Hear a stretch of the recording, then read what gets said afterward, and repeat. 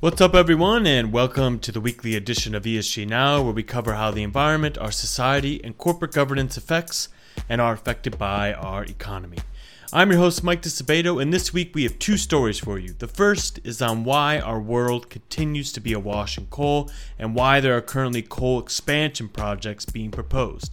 And for the second, we give you the MSCI ESG Research hot take on the new SEC proposal to enhance and standardize climate-related disclosures for investors.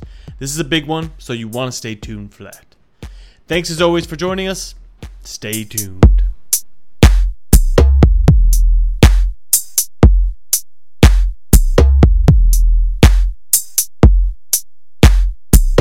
As global CO2 emissions rebounded to their highest level in history in 2021, there was one action that most of the scientific community agrees is necessary to prevent catastrophic global warming, but can be difficult in areas that are heavily dependent on it: the immediate phase out of coal.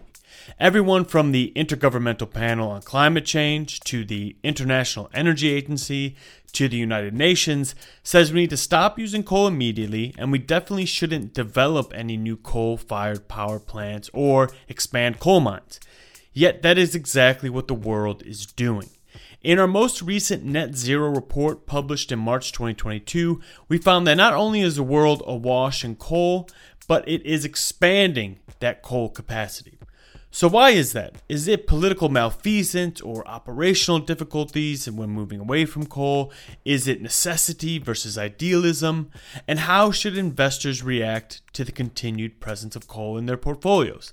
To help answer some of those questions and others, I called up one of my colleagues, Sylvain Vanston, who worked on the Net Zero Tracker report, and I asked him to first do something for me that he doesn't usually do: to defend coal. Coal remains fairly cheap.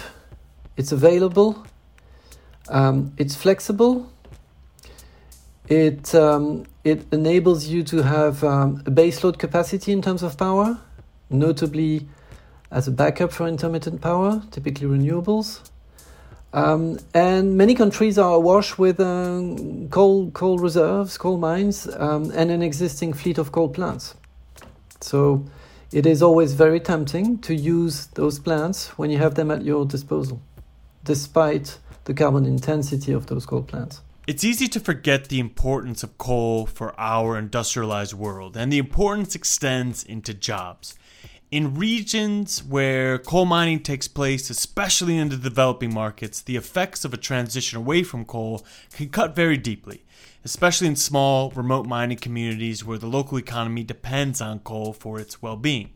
So that is hard for a government to navigate at a time like this, and that might be one of the reasons why governments haven't been quicker in removing their coal-fired power plants from operation, because it's not like they don't know what's coming down the pike. Only in the US is there a political party that denies the existence and threat of climate change. A majority of the world's governments understand the threat that climate change poses to our existence and want to do something about it. And coal has relatively more substitutes for it than, say, cement does, which is another equally as important but high-emitting carbon product. Yet coal is still not a thing of the past, and it's actually being expanded upon by a number of companies and governments that have pledged to lower its use, such as China. Sometimes I think China is half of the problem and half of the solution. Investments in renewables in China are massive. Investments in coal, including new coal expansion, are massive as well. It's pretty clear that China needs ever more energy supply, and coal is still part of the answer. Something which went a little bit unnoticed is that China also announced, for example, the building of a significant amount of new nuclear power plants in the next 15 years, both in China and abroad. And at the same time, they are still opening new coal plants because the demand for power is that big. Officially, China aims for non-fossil fuel sources to account for 80% of their energy mix by 2060. To do this, they plan to begin reducing the use of coal in 2026 and expect to reach a plateau of oil consumption before the end of the decade. However, China is also worried about a stable energy supply for its growing population. You may remember last year when China faced a coal crunch that left a large portion of the country without power, which jeopardized lives and livelihoods. That left the government worried about energy stability, and since China is still so dependent on coal, it meant coal was going to get more support until they could figure out how to meet the country's energy demands without these massive fluctuations in availability. So the China Development Bank pledged to increase the support of coal, upgrade existing coal mines, and increase the capacity of their coal-fired power plants. And that situation is kind of borne out in our Net Zero Tracker report that lists the major coal companies throughout the world and shows which have expansion plans. And the Chinese state controls 6 of the top 10 largest companies by proposed coal expansion in megawatt hours. That includes China Energy, China Datang Corp, China Huanyang, and China Huadian. The other 4 on that list are either in India or Indonesia. So of those 10 of the largest companies by proposed coal expansion and megawatt hours, 9 of them are state-controlled. They account for, these expansion plans account for 139 gigawatts in new coal production. That is much more than the 870 gigawatt hours of coal production that needs to be shut down by 2030 if we're to limit global temperature rise by 1.5 degrees Celsius, according to the International Energy Agency. And that top 10 list only accounts for 29% of the new coal expansion plan for the world in 2022 and beyond. So there's a lot more than what we've shown. But let's discuss the ownership dynamics of that top 10 list, because as I said, 90% of it is state-owned, which actually isn't that surprising, but it does have interesting effects on investors and shareholders of those companies, because they do have shareholders. Just because they are state-owned doesn't mean they aren't publicly traded and you can't buy shares in them. Infrastructures, utilities are state-owned, or at least partly state-owned. So we can see this again in the energy, in the power gen sector. What happens there, of course, is that private investors have much less of a voice over the fate of those firms. They can't really engage them, at least not as equity holders. Maybe some of them are emitting debt. So, if you're a bondholder in those companies, then you could still engage with them as a bondholder. That also shows that those companies will depend totally, or at least very significantly, on the course of action and the policy decisions taken by their own governments. So this is where also investors can, for example, join alliances such as the Asset Owner Alliance, the Banking Alliance, or the UNPRI, and lobby for policy changes in groups that are designed to do this. But there's expansion plans pretty much everywhere, including in Europe, in North America. So it's happening everywhere to various degrees. And here you will find a mixture of state-owned, but also much more proeminently privately owned companies with whom engagement can be efficient. We've always had a list of companies in our data arsenal because that's what our business is. What is different about this analysis is we teamed up with an organization called Urgewald to use their global coal exit list. By the way, I'll link Urgewald's global coal exit list in the description of this podcast, as well as the Net Zero report if you want to check it out after listening. But what Urgewald does is it tracks where these coal expansion plans are happening in the world. It puts out publicly available data on who is planning it, where the projects are being planned, and how much wattage will likely come online. And it's fascinating because we can use that list to see what kind of world coal companies assume they can operate in terms of temperature rise. Remember, if we want our ecological systems to function normally, we want temperature rise to be below 1.5 degrees Celsius ideally. Now, we're going to blow past that probably, most scientists say. So at the most, we want to limit temperature rise to 2 degrees Celsius. But here's the kicker. If you take those expansion plans into account that Urgewald has given us, and you look at the emissions trajectory of the largest coal producers in the world, you see that most companies on our list think they are going to be able to operate in a world that can handle over 9 degrees Celsius of warming. So we calculated this using what is called an implied temperature rise. And I tell you that because Sylvan mentions it, so I want you to know what's coming. But we need to give a quick spotlight sidebar here because the coal industry is not a monolith. There are some companies in the industry that are heeding the warnings of a warming world and making changes. One such company is AGL Limited, an Australian listed company that is operating in a manner that would keep temperature rise below 2 degrees Celsius. That makes them in line with the goals of the Paris Agreement. Why is that? Mostly because they are really transitioning away from coal into renewables, and they have made some really ambitious commitments to decarbonize. Well, when you put these two together, that produces a low temperature ITR score. So AGL stands alone on the top 10 list, but there are other examples of this. And basically what we were saying here, why we had that sidebar about AGL, is that the coal sector is not a monolith. There are certain companies that are planning expansion plans that should be looked at, and we need to understand why they're doing that and why they're moving in the opposite direction of what has been recommended by basically all of the world's scientific community. And what was explicitly agreed upon at COP26 during its coal phase-out clause that was signed at the end of the meeting that called for the end of coal as we know it. And it puts into stark relief for investors and the rest of the world the reality of what is happening in the energy system, even as we see shoots of green growth happening throughout the world. I think this probably shows that many of us in the investment industry tend to think that renewables will trump everything, and it's an unstoppable march for low carbon power. That is not really, unfortunately, yet what is happening. We can also see it again in the International Energy Agency figures and reports, and that alone should be a concern to us all. Because if we can't decarbonize energy, we cannot decarbonize the rest of the economy. If we can't displace coal, which is a technology that is relatively displaceable, say, for example, compared to airlines or transport, there are alternative power sources. They are maybe more costly, more complicated, but they exist.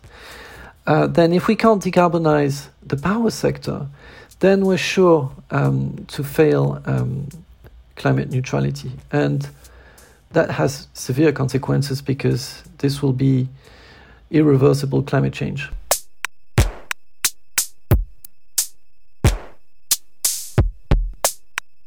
So we can now do a parallel move from coal to carbon emission disclosures. In the US, the Security and Exchange Commission, the SEC, issued a 500-plus page proposal rule this week that would mandate corporate disclosure of greenhouse gas emissions.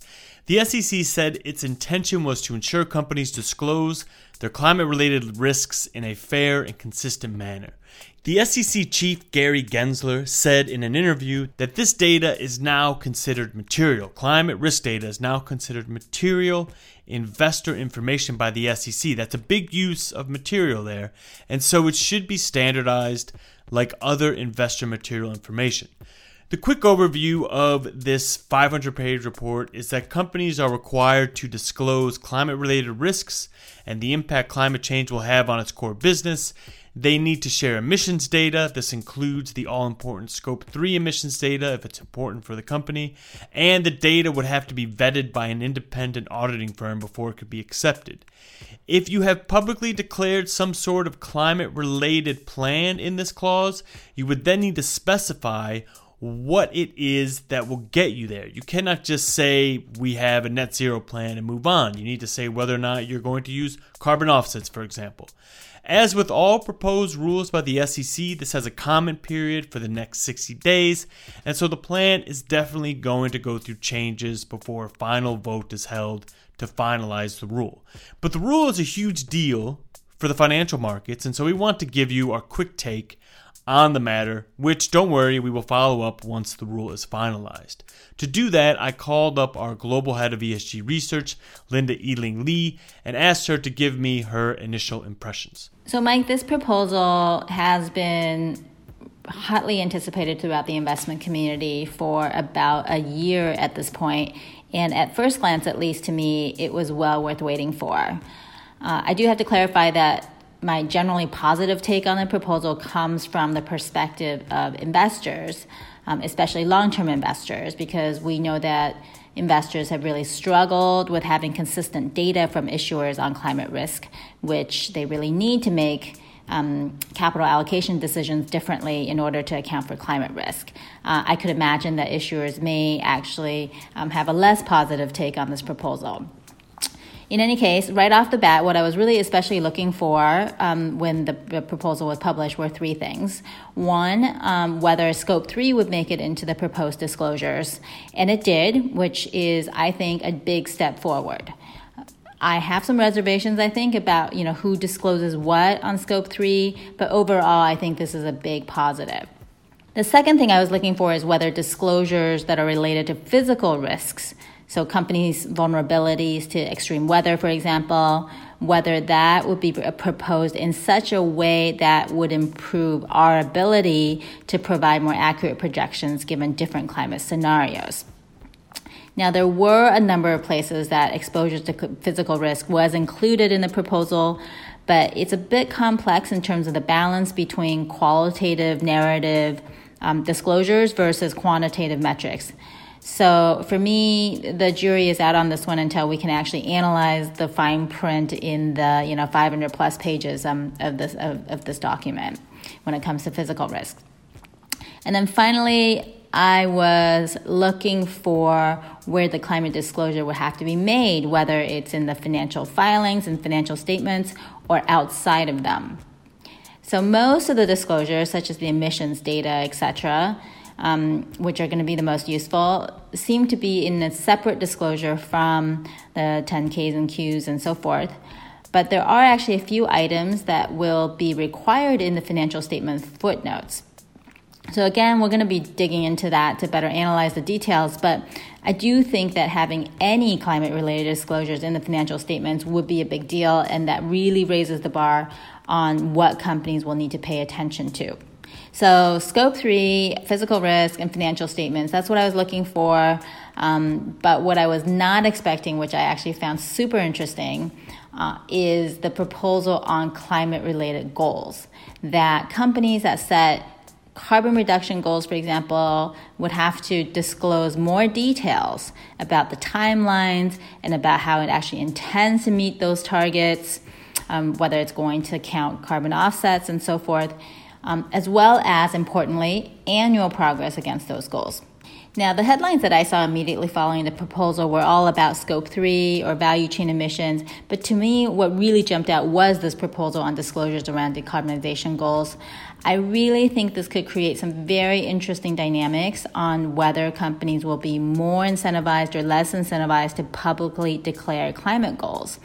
But equally, I think if this is adopted, it could be incredibly helpful, really kind of a game changer to investors who are trying to project forward the trajectories of the investments in terms of their alignment with a low carbon or net zero economy. So this one really, I think, is really interesting and really quite progressive. So I just want to remind everyone again that even if the final rules are adopted in 2022, there would be a phase-in period for companies of all sizes and an additional phase-in period for Scope 3 greenhouse gas emissions. But is there anything else in this proposal, Linda, that surprised you in any way? I know you already mentioned one, but is there anything else?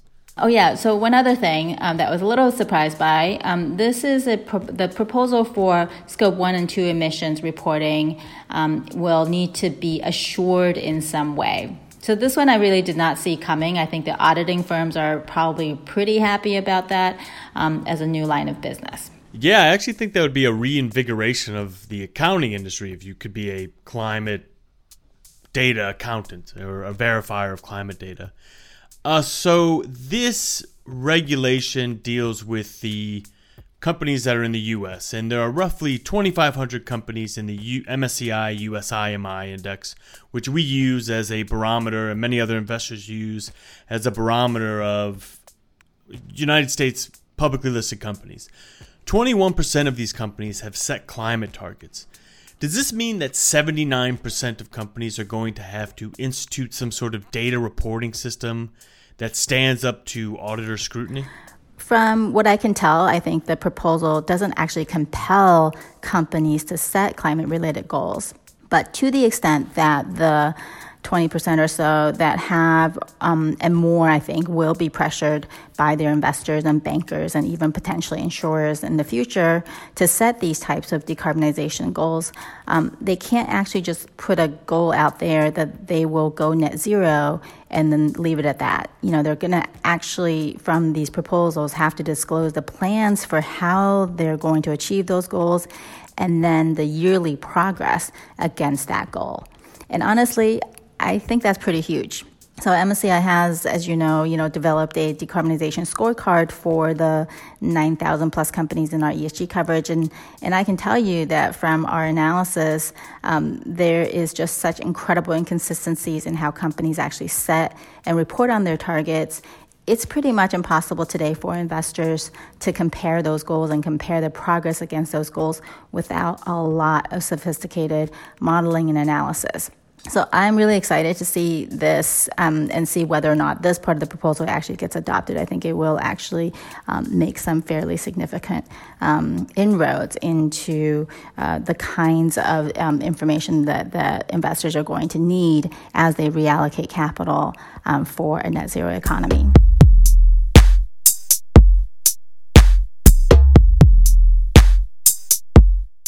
And that's it for the week. I want to thank Sylvan and Linda for talking to me about this week's news with an ESG twist. I want to thank you for listening. I really appreciate it. Truly, I do. If you like what you heard, don't forget to rate and review us. That puts us higher up on lists so more people can listen to us. And if you want to hear me every week, don't forget to subscribe wherever you get your podcasts. Thanks again, and talk to you next week.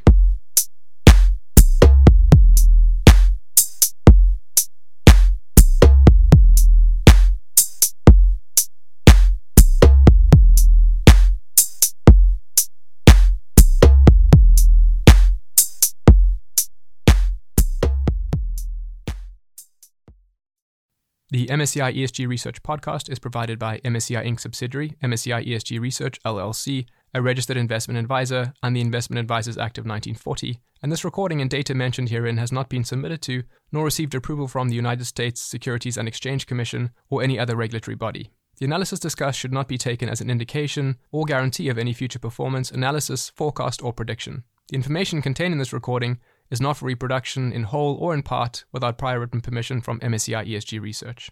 None of the discussion or analysis put forth in this recording constitutes an offer to buy or sell or promotional recommendation of any security, financial instrument, or product or trading strategy. Further, none of the information is intended to constitute investment advice or recommendation to make or refrain from making any kind of investment decision and may not be relied on as such. The information provided here is as is, and the user of the information assumes the entire risk of any use it may make or permit to be made of the information.